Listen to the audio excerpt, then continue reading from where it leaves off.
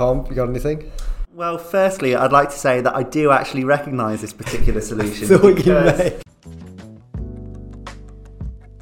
today I'm speaking with Tom Wilkinson.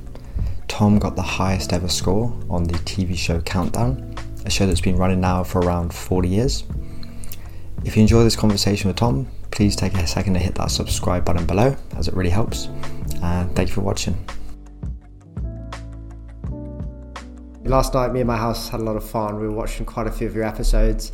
You're pretty amazing. Cheers, thank you very much. The first thing I want to talk about is, I think, maybe the thing you're most famous for, which is getting the highest number of points in a show. So you scored 154 points in a show, which I believe is a maximum game. Yes, I couldn't have scored higher in the game, yeah. Previous record was 152, and I think there's been around 8,000 episodes ever in Countdown so far. So quite a feat. Let's start off talking about that. So what was that experience like, getting that high score? Well, I was actually quite relaxed at the time.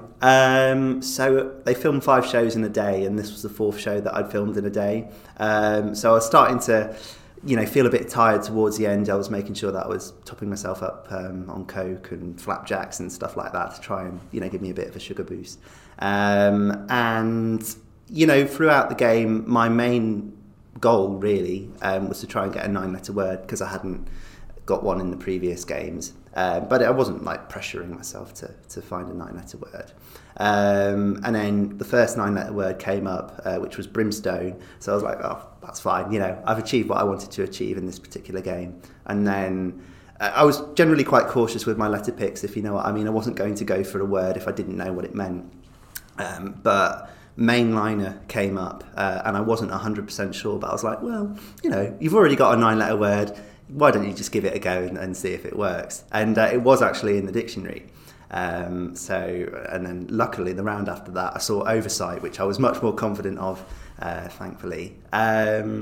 So it got towards the end of the game, and it was the numbers round, and I think Colin Murray, the host, was taken away by the producer, who was talking in his ear, and I overheard him say, "Oh, do we tell him or do we not?" And he came back to his chair anyway, and just before my opponent picked her number selection, which was a 6 small number selection, which is famed to be quite difficult, Colin kind of alluded to the fact that I was on for the highest score. So I wasn't really feeling the pressure at the time, but I think given that he knew what was going on, and then my opponent went 6 small, which thankfully was a very nice, easy numbers round, which was something like 10 times 10 plus 8 for 108. So I was kind of like, yeah, it'd be nice to get it if I can. And then he did actually say that I was on for it just before the conundrum, yeah. So how did you feel when Colin said, you got to do, if you do this correctly, you're going to get the high score? Yeah. Were you nervous? No, I wasn't nervous particularly. I was quite chilled out about it. I was already happy with the score that I'd already got, and I wasn't 100% sure that I was actually on for the highest score beforehand. So I was just treating it like a normal game, really. But he kind of likes to build the pressure a little bit. He likes to add a bit of like a sportsman's commentary to the game, and he was doing a bit of that just before the final conundrum, and I could feel my heart, pumping a little bit. And I saw the conundrum anyway, and at first sight I was like, I've got no idea what this is, and then thankfully it did come to me in the end. So was happy to achieve it, but was quite relaxed actually after I'd got the highest ever score on that day anyway. When the filming stopped of that episode, yeah. What was it like? What was the team like? So there was quite a lot of chatter afterwards. Rachel Riley apologised to Lauren, who was my opponent, on my behalf because of the result. And she was asking me, "Oh, did you know you were on for the highest score?" I was like, well, I had an inkling that I could have been, but you never know that an episode that might have been on broadcast perhaps since I actually watched the last live episode may have beaten the previous score. There was just lots of chatter. Some pictures were taken as well, the runners, and one of the pictures that the runners took I decided to use as my Twitter profile picture as well. But my opponent was really nice about it all. She was just happy to be there. She was there for the experience. It was really nice overall. And I must admit, because we went home the same day after we did the first 5 episodes, It didn't really sink in until like the next day. I was like, oh my God, this is what I've done.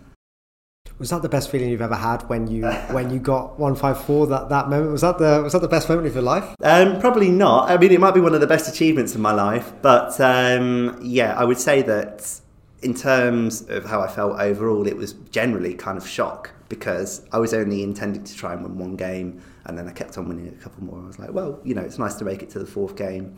But from then on afterwards, I was relaxed, really. I wasn't fussed about how I did from then onwards.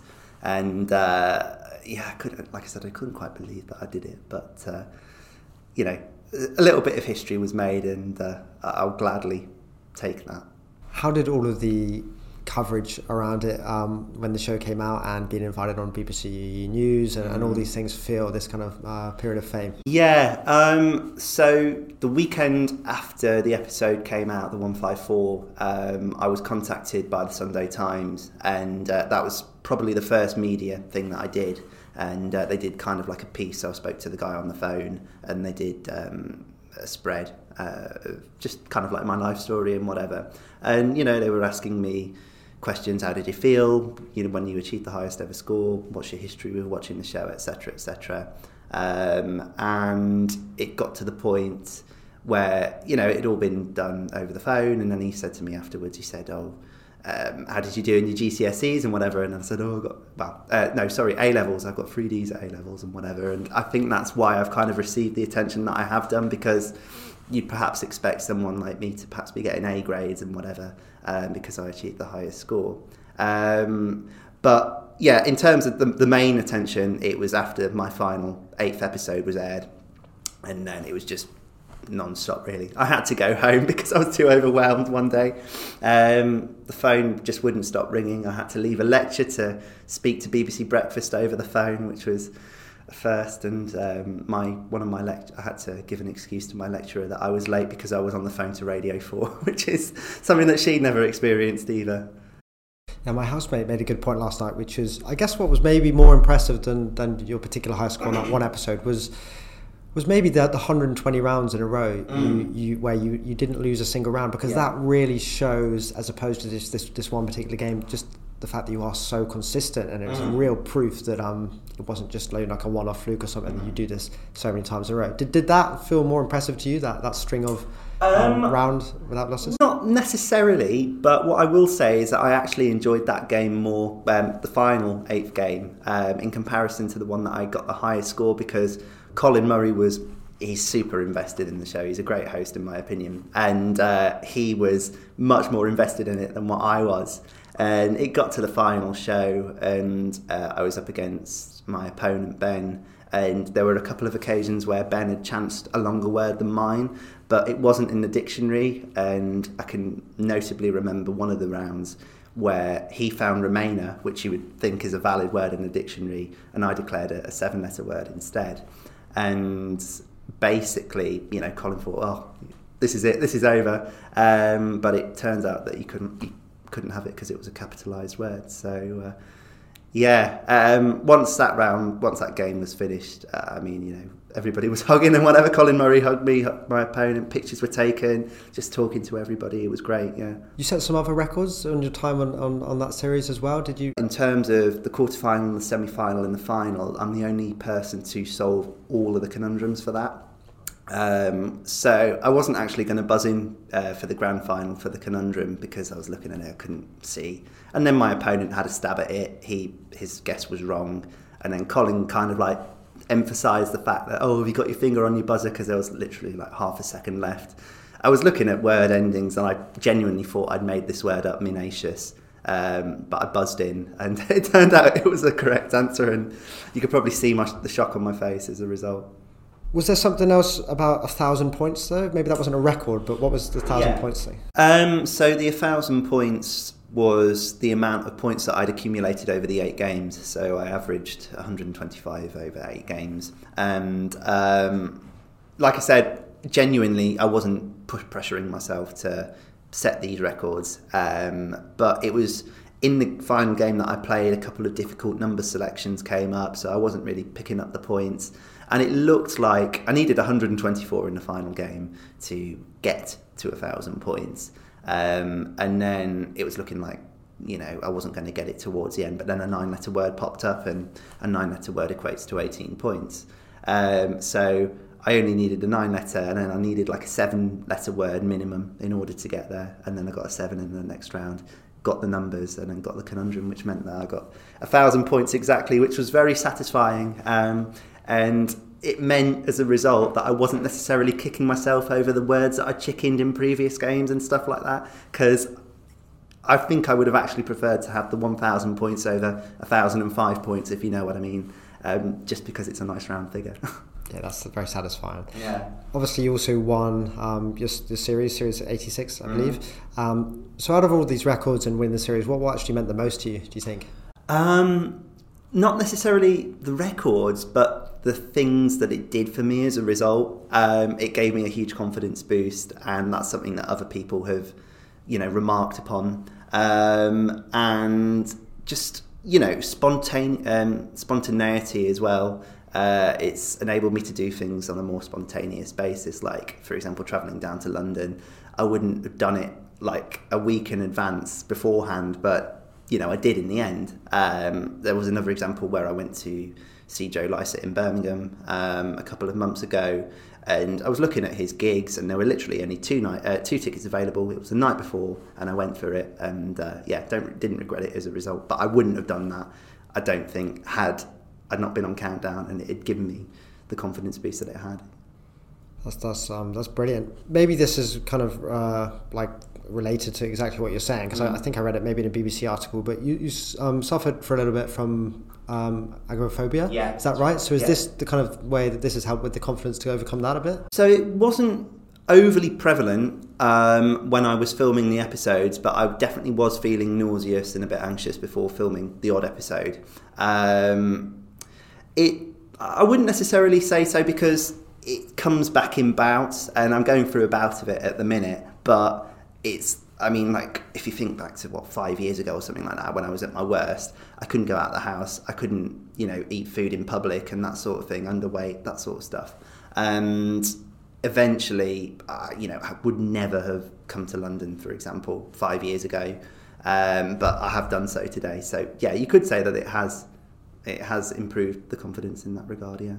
If someone doesn't know exactly what agoraphobia is, how would you kind of explain maybe how it affects you? So it's effectively the fear of going out, or the fear of public spaces. The symptoms that I tend to experience are a sense of sickness, feeling like I'm going to be sick. Sometimes, I can get a bit tight-chested, I can begin to sweat, that sort of thing. And yeah, it makes you feel like you're unwell. I mean, at least when I first started experiencing the symptoms, I thought, well, I need to see the doctor because I've obviously got this bug. But the doctor kind of made me realise that it wasn't the case. But yeah, it can be quite debilitating, but through a bit of meditation, I would say that's definitely helped me out with regards to just pushing myself, and also just experiencing what it's like to be out in public. Meditation is maybe the most helpful thing for it, has it been? The meditation has been very helpful, although admittedly I've been a bit lax with it at the minute, which may be why I've had a little bit more of a bout again. But yeah, I downloaded Headspace, and that's something that I try to do every day, but admittedly I haven't done it in several weeks. So that's a plan for me to do in the next couple of days, I would say, to try and get back into doing meditation. Sort of calm breathing is in particular extremely helpful. Is meditation something that helped you at all with dealing with the pressure on being on Countdown, or just solving the problems themselves? I would say it helped me out in terms of the nerves. I genuinely was very relaxed about the whole experience overall. I honestly didn't really care whether I got the highest score or not at the time. It was just a case of, I'd wanted to be on the show for years, and finally got the opportunity. So as long as I felt as though I did myself justice, I was all right. But I was doing calm breathing while I was kind of like sat in the chair before filming the first episode. I was making sure that I was talking to the other contestants as well to try and take my mind off things. And yeah, it has been beneficial. Yeah, that feeds nicely into the next part. You say you wanted to be on the show for years, so I did want to ask then, what was the story then of how you ended up even being on Countdown in the first place? So I first applied to be on Countdown when I was 16, purely because it was something that I felt that I was decent at the time, and also it's one of I've been watching sort of like quiz shows and game shows since I was a kid really, and it's one of the few shows that you can go on at 16. So I sent the application form off and, didn't hear anything back. And then a couple of months later, they said to me, oh, you passed your audition. And then circumstances happened, which have been mentioned elsewhere. And I was a bit of a naughty boy, pestering the Countdown Twitter account. And as a result, I got blocked, and I was just being a bit immature, really. And they kind of deferred my application as a result. So I kept on applying the year after that, and then it got to the beginning of last year, 2022, and I sent the application form off again. And to my surprise, they offered me the chance to do an audition over the phone, which was really needed at the time. Actually, I was having a terrible week. I was like, nothing good is happening to me. Everything's going badly and that sort of thing. Mental health wasn't great. Spent a lot of time in bed, and it was just something to look forward to. So I did that, and they do 6 letters rounds, 2 numbers rounds, and 2 conundrums. And of course, you have to get a certain amount in order to pass. So this was about April time. Managed to pass. Was told about a week later, and then about a month afterwards, I was given some filming dates. What exactly were you doing on Twitter? Being very overzealous, I would say. Like I said, I was probably about 16, 17 at the time, and everybody makes sort of silly mistakes then.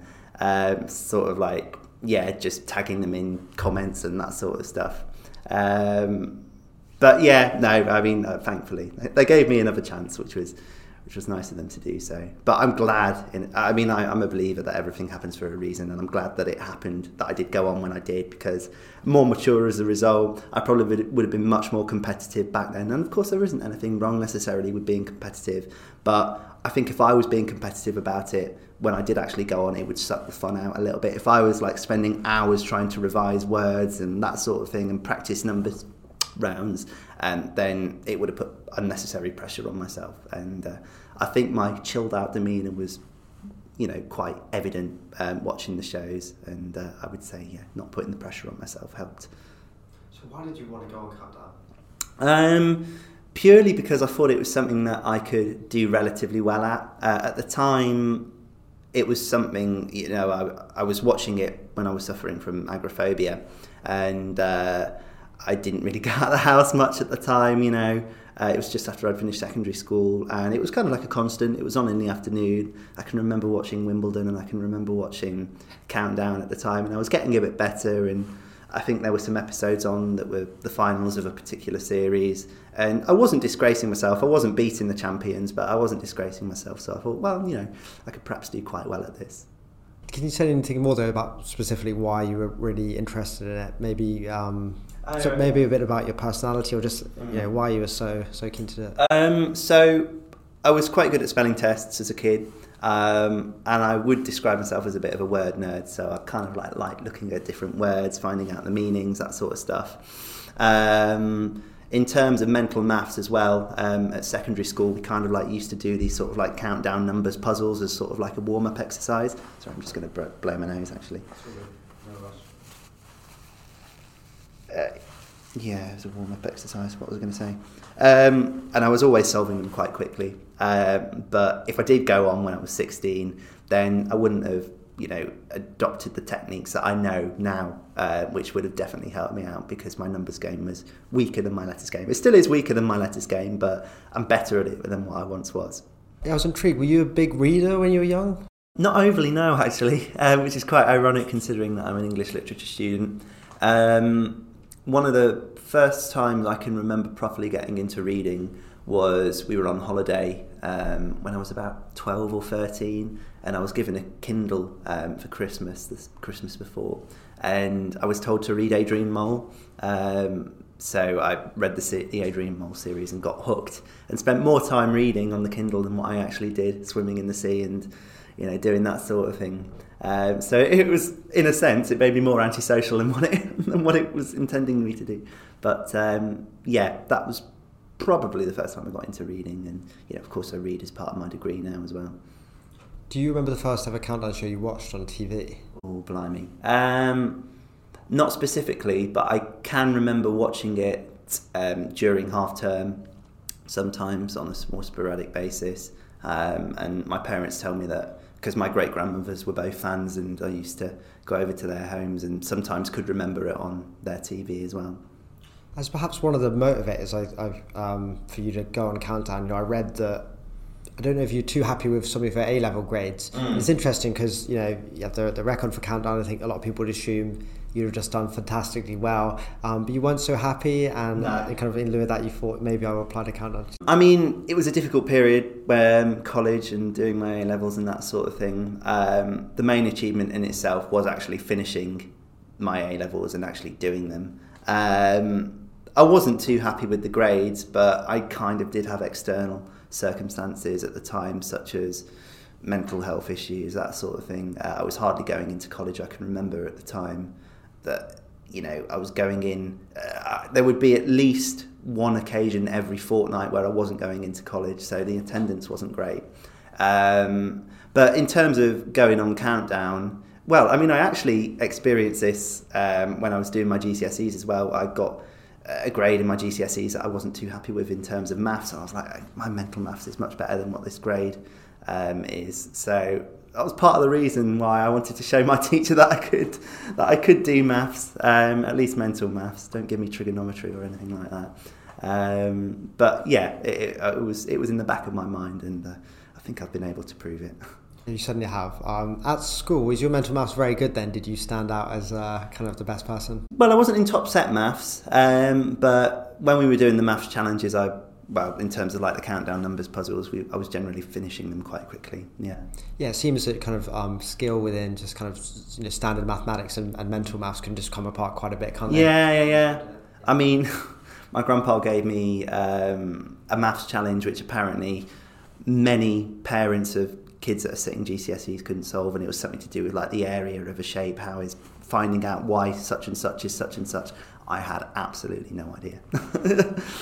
Yeah. Did you ever read the dictionary when you were younger? No, I didn't read the dictionary, no. I wondered if you'd gone through it a few times somehow and were able to absorb some of that. No, I wasn't that invested. I would say most of my word knowledge came from watching the show and playing online as well. You come across these sort of odd, unusual words, but they may be quite useful in Countdown because the way that the letters are jumbled, certain letters appear more than other letters. So like, an R might appear more than a Z, for example. So sort of combinations do help, and sort of word tricks and techniques such as stems, for example, word stems. So say, you see train for a 5-letter word and you see an O, then you can remember that train plus O equals ration, and that sort of thing.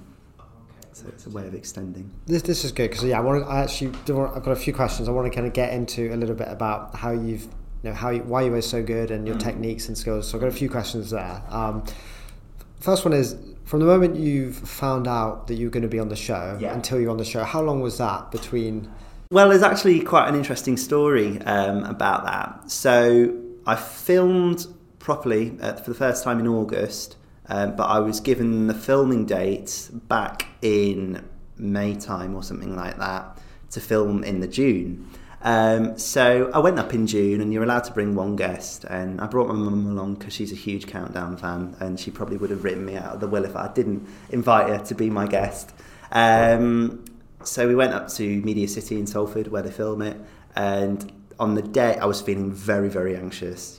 Stayed in the hotel overnight, and on the day, I had a phone call a couple of hours before I was supposed to be at the studio saying, "We're really sorry, but we've had to cut your episode because Colin Murray has tested positive for coronavirus." So I wasn't really sure how to feel at the time because I was getting anxious over nothing, effectively. And in the end, I'm quite glad that I didn't film when I did, because I would have ran into the number 3 seed had I, in the first episode, had I filmed back in June. But anyway, cutting to the point, was given some new dates, went up in August, and the first episode was aired in September, so I didn't actually have to wait that long. So in that period, from when you knew you were going to be on the show until you were on the show, how did you train exactly? I was kind of doing a bit of casual practice online, watching the show as regularly as I could, and also, playing on an app, which is on my phone. Going through old episodes as well, or just watching once per day?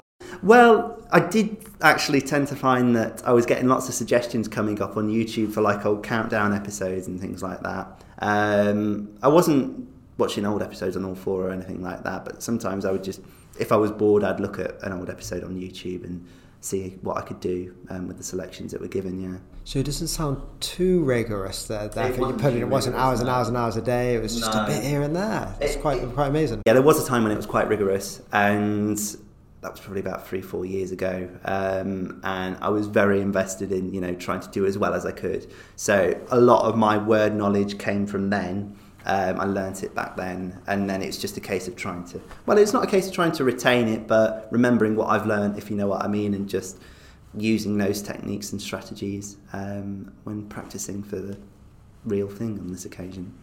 Did you, during that period, find yourself thinking about Countdown all day, though? That sounds maybe a bit of a silly question, but do kind of... do numbers or words come into your head much throughout the day and you kind of try and solve things? A little bit. So sometimes with people's names or with place names, I try to kind of like make anagrams out of them. So I do that sometimes if I'm a bit bored. So in that aspect, yes. And I did find on the odd occasion that I was dreaming about Countdown in the run-up to filming as well. I was going to ask that. I was going to ask if you ever dreamt about it. Yeah.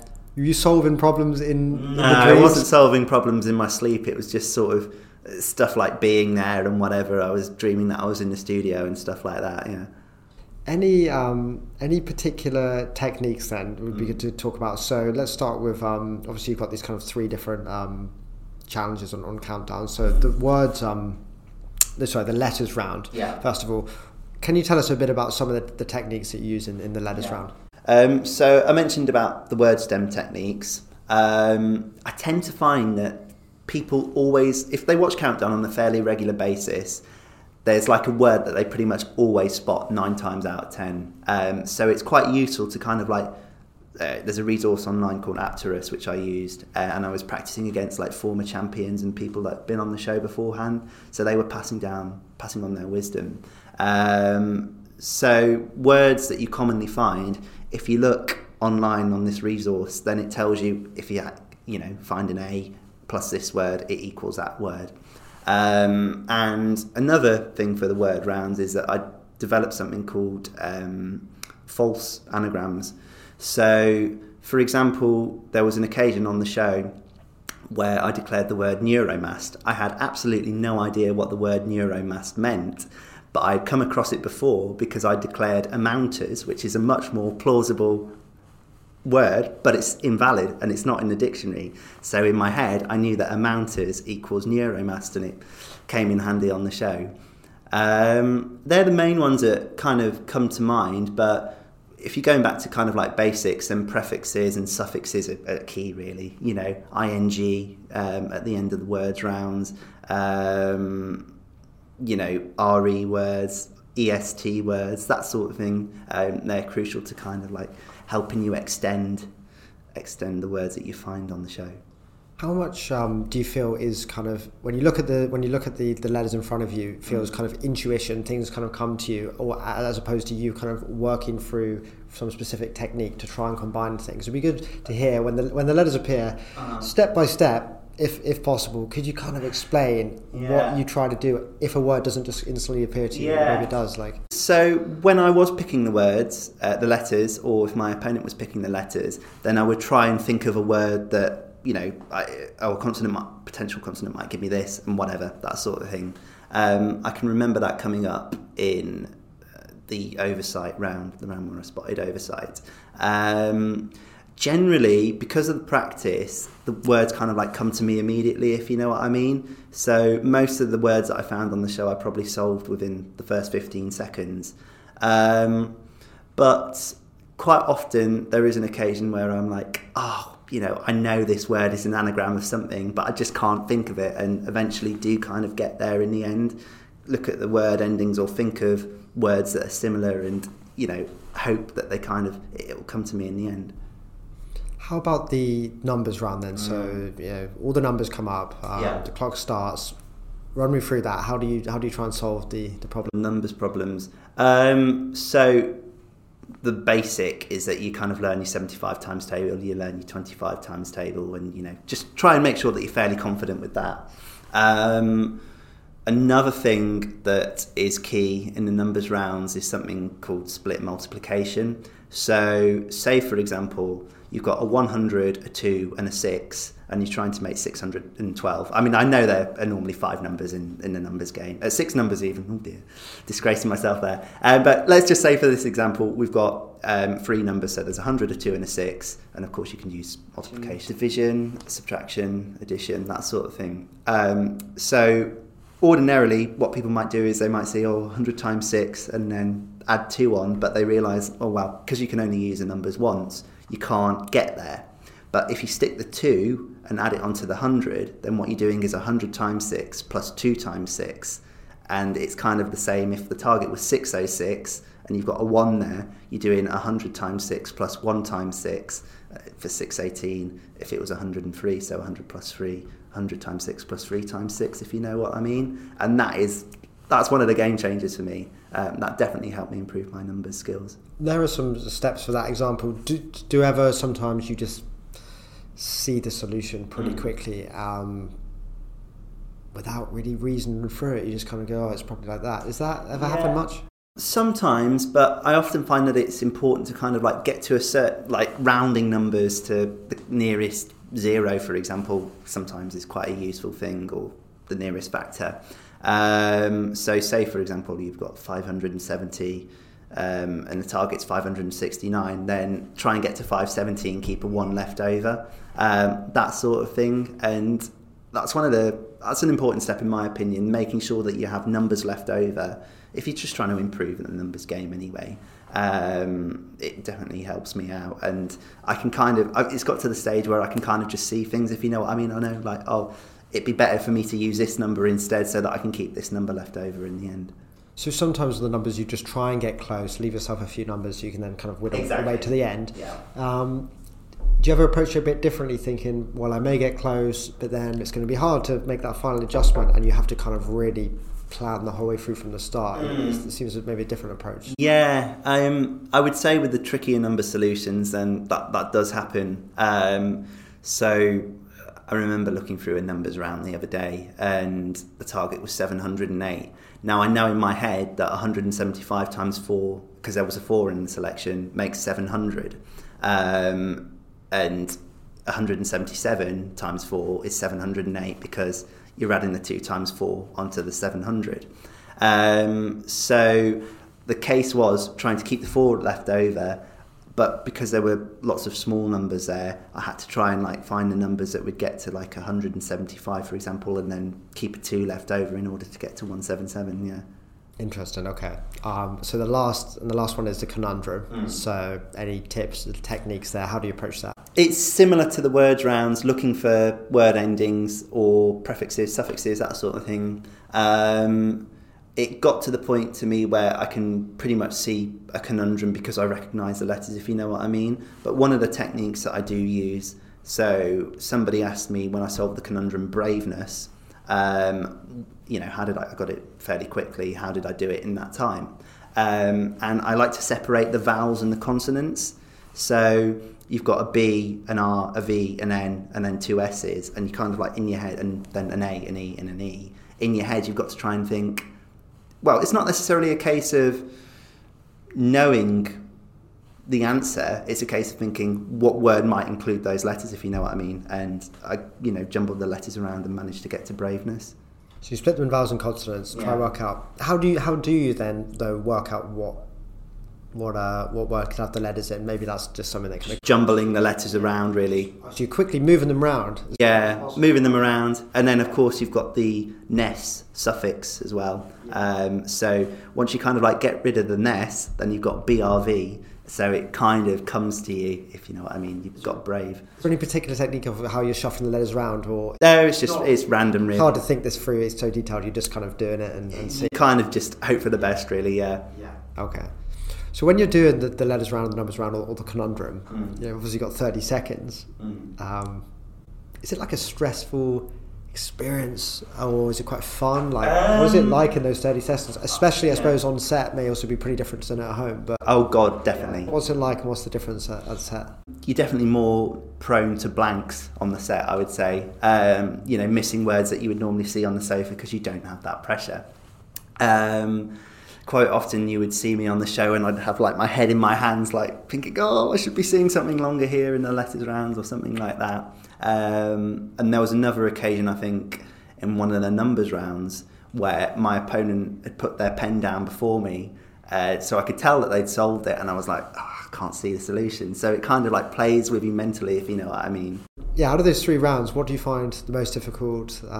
What's your favourite? Personally, I actually enjoy the conundrums the most because I feel as though they're the ones that I'm the best at. I enjoy all of the rounds, actually. Just being in the chair, in the studio, I just, fancied the challenge, if you know what I mean. And I got a bit of a kick out of, doing it live in real time. But with the numbers rounds, I did definitely feel the pressure a bit more, and I know that I would have kind of like solved some solutions quicker than what I actually did on the show. So, the numbers are the trickiest ones for me to retain, the numbers abilities, that is, because you might forget factors and stuff like that. But the letters rounds for me just kind of like come fairly naturally, yeah. If there are any big Countdown fans going to watch this episode, maybe apart from the things you've said, what are your top 3 or 4 tips you'd give them if they want to improve their ability at the game at any of these rounds? What would you say are some main ways to train? So one of the main ones is looking for prefixes and suffixes in the letters rounds. In the numbers rounds, making sure you know your 75 and 25 times table, and then adopting some of those strategies from the letters rounds into the conundrum as well, in terms of the prefixes and suffixes. And then if you want to kind of like be a bit more advanced, then think about the word anagrams and the false anagrams, that sort of thing. I think I heard on a podcast that you said at maybe quite an early age you were diagnosed with Asperger's. How do you think that plays a role maybe in your ability? I would say that it makes me quite focused and quite driven. So that determination was there in a sense, because I was determined to go on Countdown one day, just didn't know when. And I'm not really sure, actually thinking about it right now, how it plays a part, but there is a bit of a correlation I tend to find that the people that do really well are on the spectrum, like series winners, that sort of stuff. I think there is also kind of like a connotation that people that win the series are savants and stuff like that and socially inept, which isn't the case from personal experience, and I would like to say that I have better social skills than being socially inept as well. But yeah, it is something that you do tend to find, that there are a high proportion of Asperger's sufferers or autistic people on the show. Can you give any examples of we talked about all these different things you've got to do in letters and numbers and conundrum, where you think you can explain maybe how it could be helpful, if you're saying there is this correlation between people? I can't think of anything personally that comes to mind, but I think one of the symptoms of being on the spectrum is that you tend to have like specific interests. So I mentioned the determination. So some people who are on the spectrum are absolute Countdown groupies, let's say, like people that have done really well. They're obsessive, they love the show, very dedicated. And I think that does help when it's like a real passion to just do as well as you can. And that could be one of the reasons why people do so well, because they're on the spectrum. Your ability to kind of process information so fast and spot patterns, does that come at any cost? Is your mind quite busy? Yeah, no, my mind is quite busy. I'm quite a daydreamer and also quite an overthinker as well. So I always kind of like to have a backup plan if something doesn't work out, and that is obviously quite a useful strategy in the numbers rounds during Countdown, because you might see a particular route and like, oh, this route isn't working out for me, so let's change approach. But yeah, it can be a bit detrimental as well, the daydreaming and the overthinking, because I can tend to find that I might get overly anxious about a particular thing, or just I drift off sometimes during uni lectures as well, and sometimes can't particularly focus if I'm trying to write an assignment as well.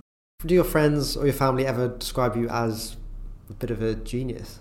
I have seen comments, yeah. I think the main sort of messages that I've received from friends and family is that they're very proud of me, which of course is very nice to hear. As you can probably imagine, my parents are, singing my praises, and my poor sister, I think, has had to bear the brunt of the attention being focused on me instead. So it got towards one of my final episodes, and she just didn't really have an interest in watching it. She was, just sat there in the lounge on the phone, and I can understand that. But yeah, it's been really nice, and it's been good for the ego as well. But I've been trying to stay humble as a result. Speaking of your parents, your mum's quite a Countdown fan, is that right? Yeah, that's right. Your dad as well? Dad less so, but sometimes he does participate in like the word rounds.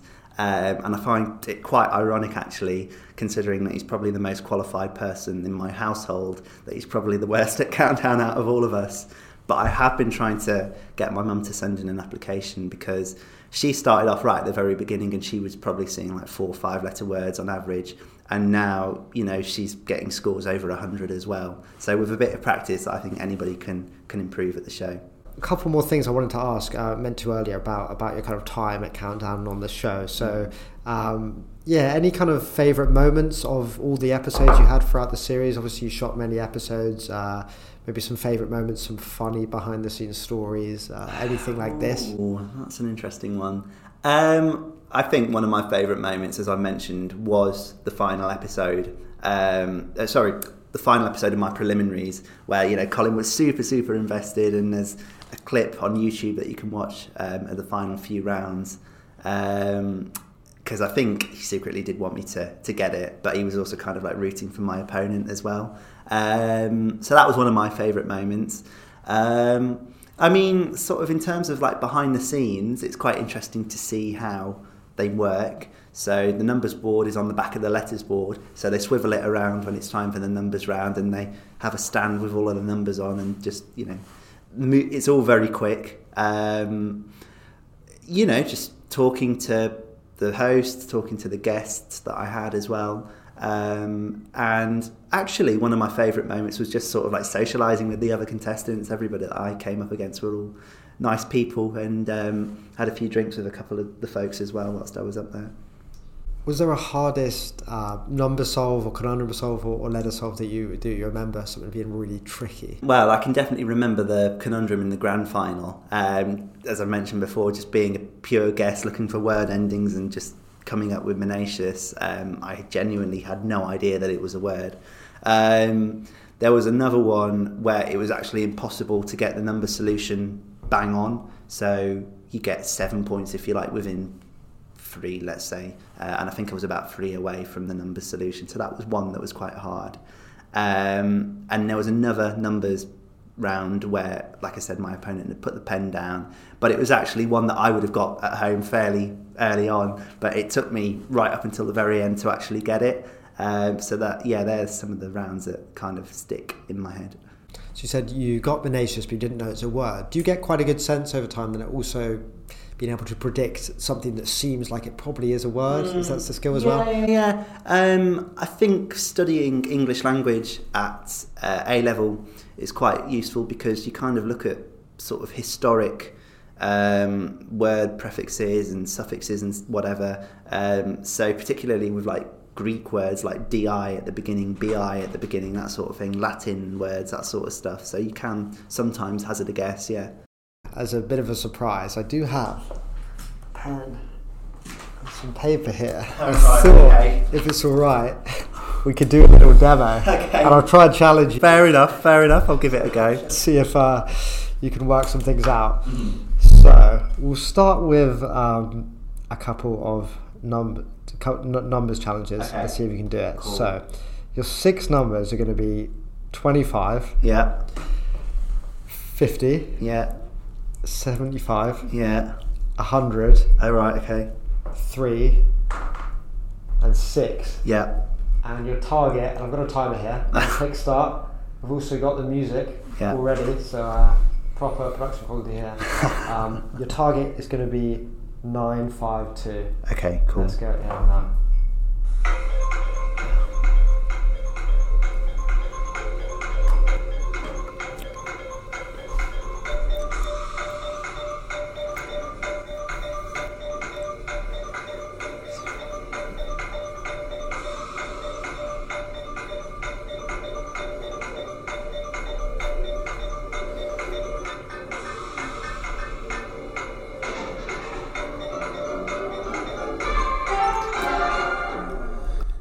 Tom, you got anything? Well, firstly, I'd like to say that I do actually recognise this particular solution because I think I've seen a video on YouTube with the guy solving these particular numbers. But as it stands, I couldn't remember it, so I got to one away. Yeah. Well, I was so worried about that. Because I tried to find a difficult one. I thought, I bet Tom has seen this. But you weren't. I couldn't remember it. How close did you get? I got 953. Tell me how you did that. All right, so I said 6 plus 3 for 9. Okay. Times 100, 900. Yeah. Add 50, 950. Yeah. And then 75 over 25 is the other 3 to add on. Oh, very good, very good. I mean, that was a hard round. It was. The solution, I mean, I wouldn't have been able to do this myself, obviously, was quite crazy. So it's apparently 100 plus 6 is 106. Yeah. 106 times 3 is 318. Then it goes crazy. 318 times 75 is 23,850. Right. 23,850 minus 50 is 23,800. 20,800 divided by 25 is 952.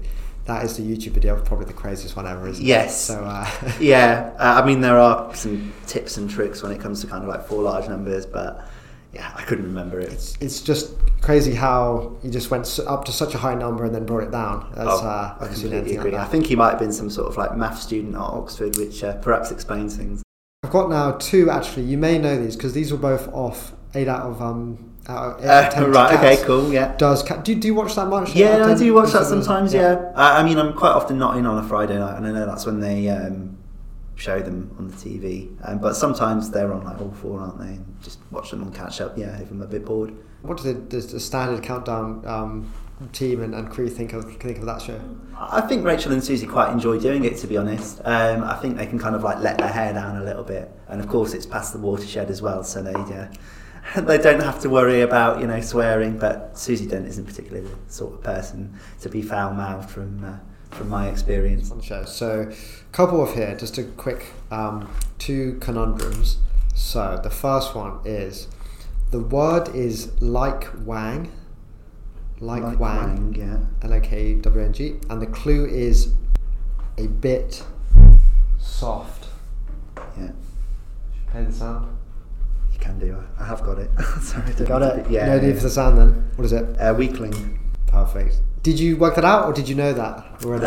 It might have rang a bell with me, but it's a case of kind of like crossing the I, the N, and the G out, and thinking of the clue, and I got there in the end. Say that a little bit more. So what was the process there? You crossed the I, the N, and the... Yeah, so the ing suffix is something that comes up quite a lot on Countdown. So you spotted that in like Wang, you took the ing out, and then you think... So, and then I was drawn towards the W actually, because it was an uncommon letter and was like weak. I was like, weakling. Okay, so the uncommon letter W, you think put that at the start?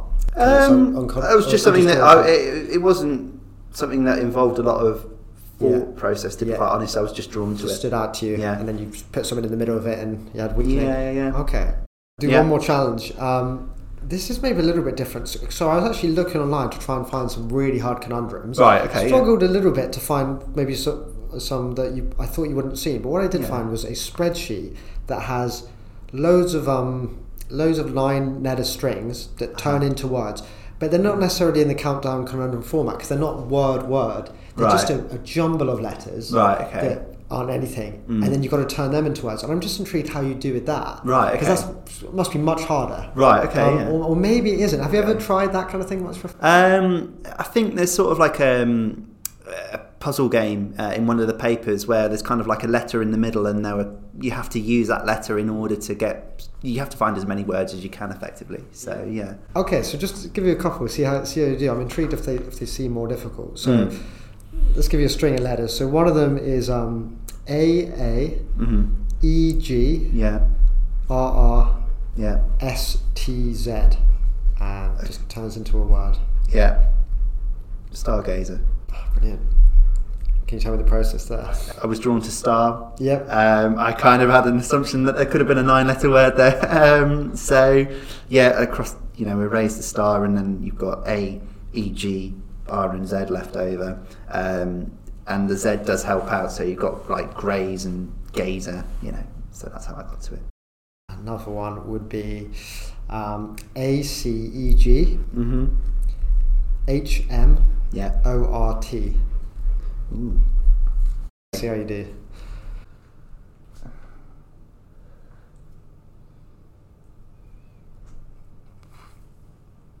I don't even know if it's a word or not.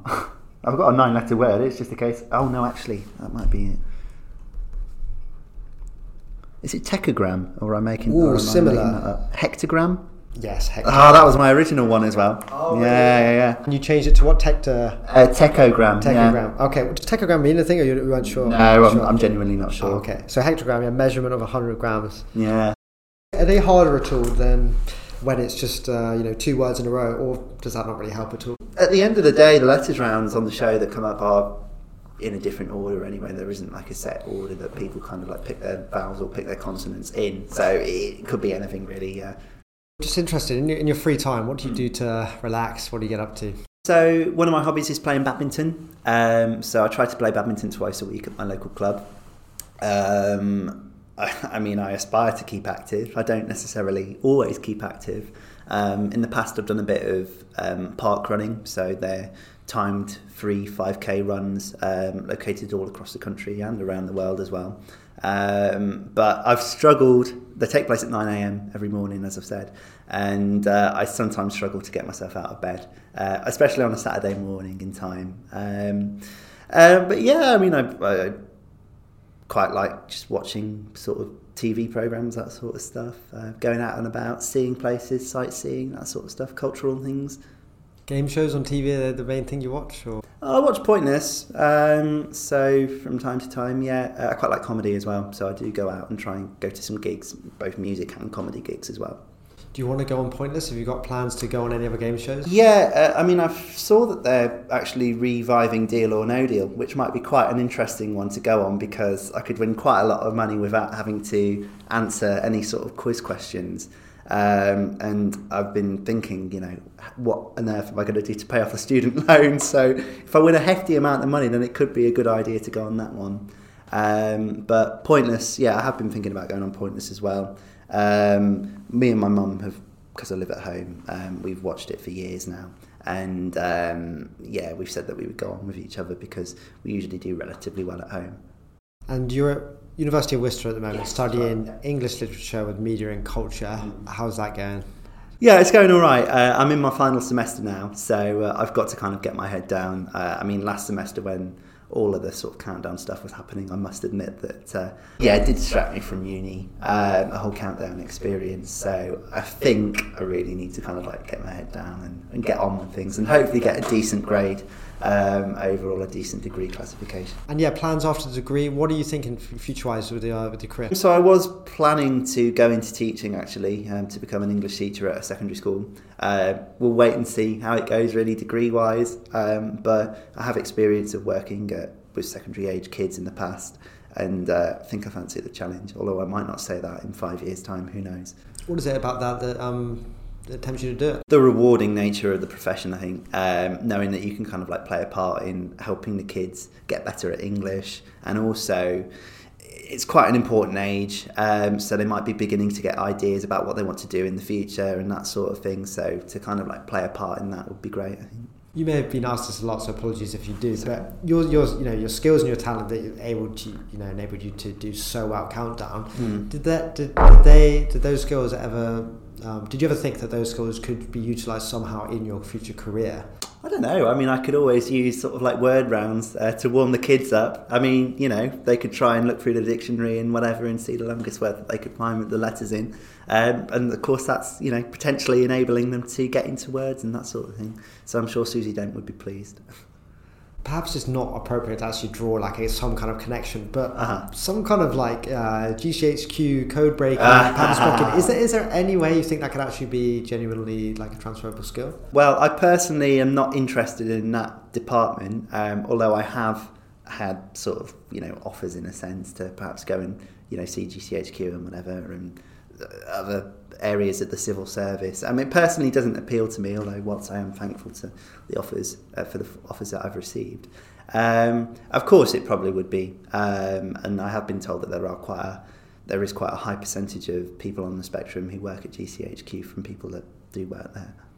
I also just wanted to end by highlighting one point, which was I thought when you broke the record, what was so great, and I think Colin or some of the staff said this on the set, but as soon as they asked you how you felt, and you pretty quickly just drove into just thanking everyone who worked on the set, behind that camera. You do seem a very humble guy, and I also noticed on YouTube comments on quite a few videos, people often saying I went to school with Tom. He was very nice, kind of stuff. So you seem to be not only seriously bright, but a very, very nice and humble guy. Cheers, thank you very much. Well, Tom, this was great. Again, congratulations on your success, and wish you all the best for the future. And thanks for this conversation. It was great fun. Thanks for having me. I've enjoyed it.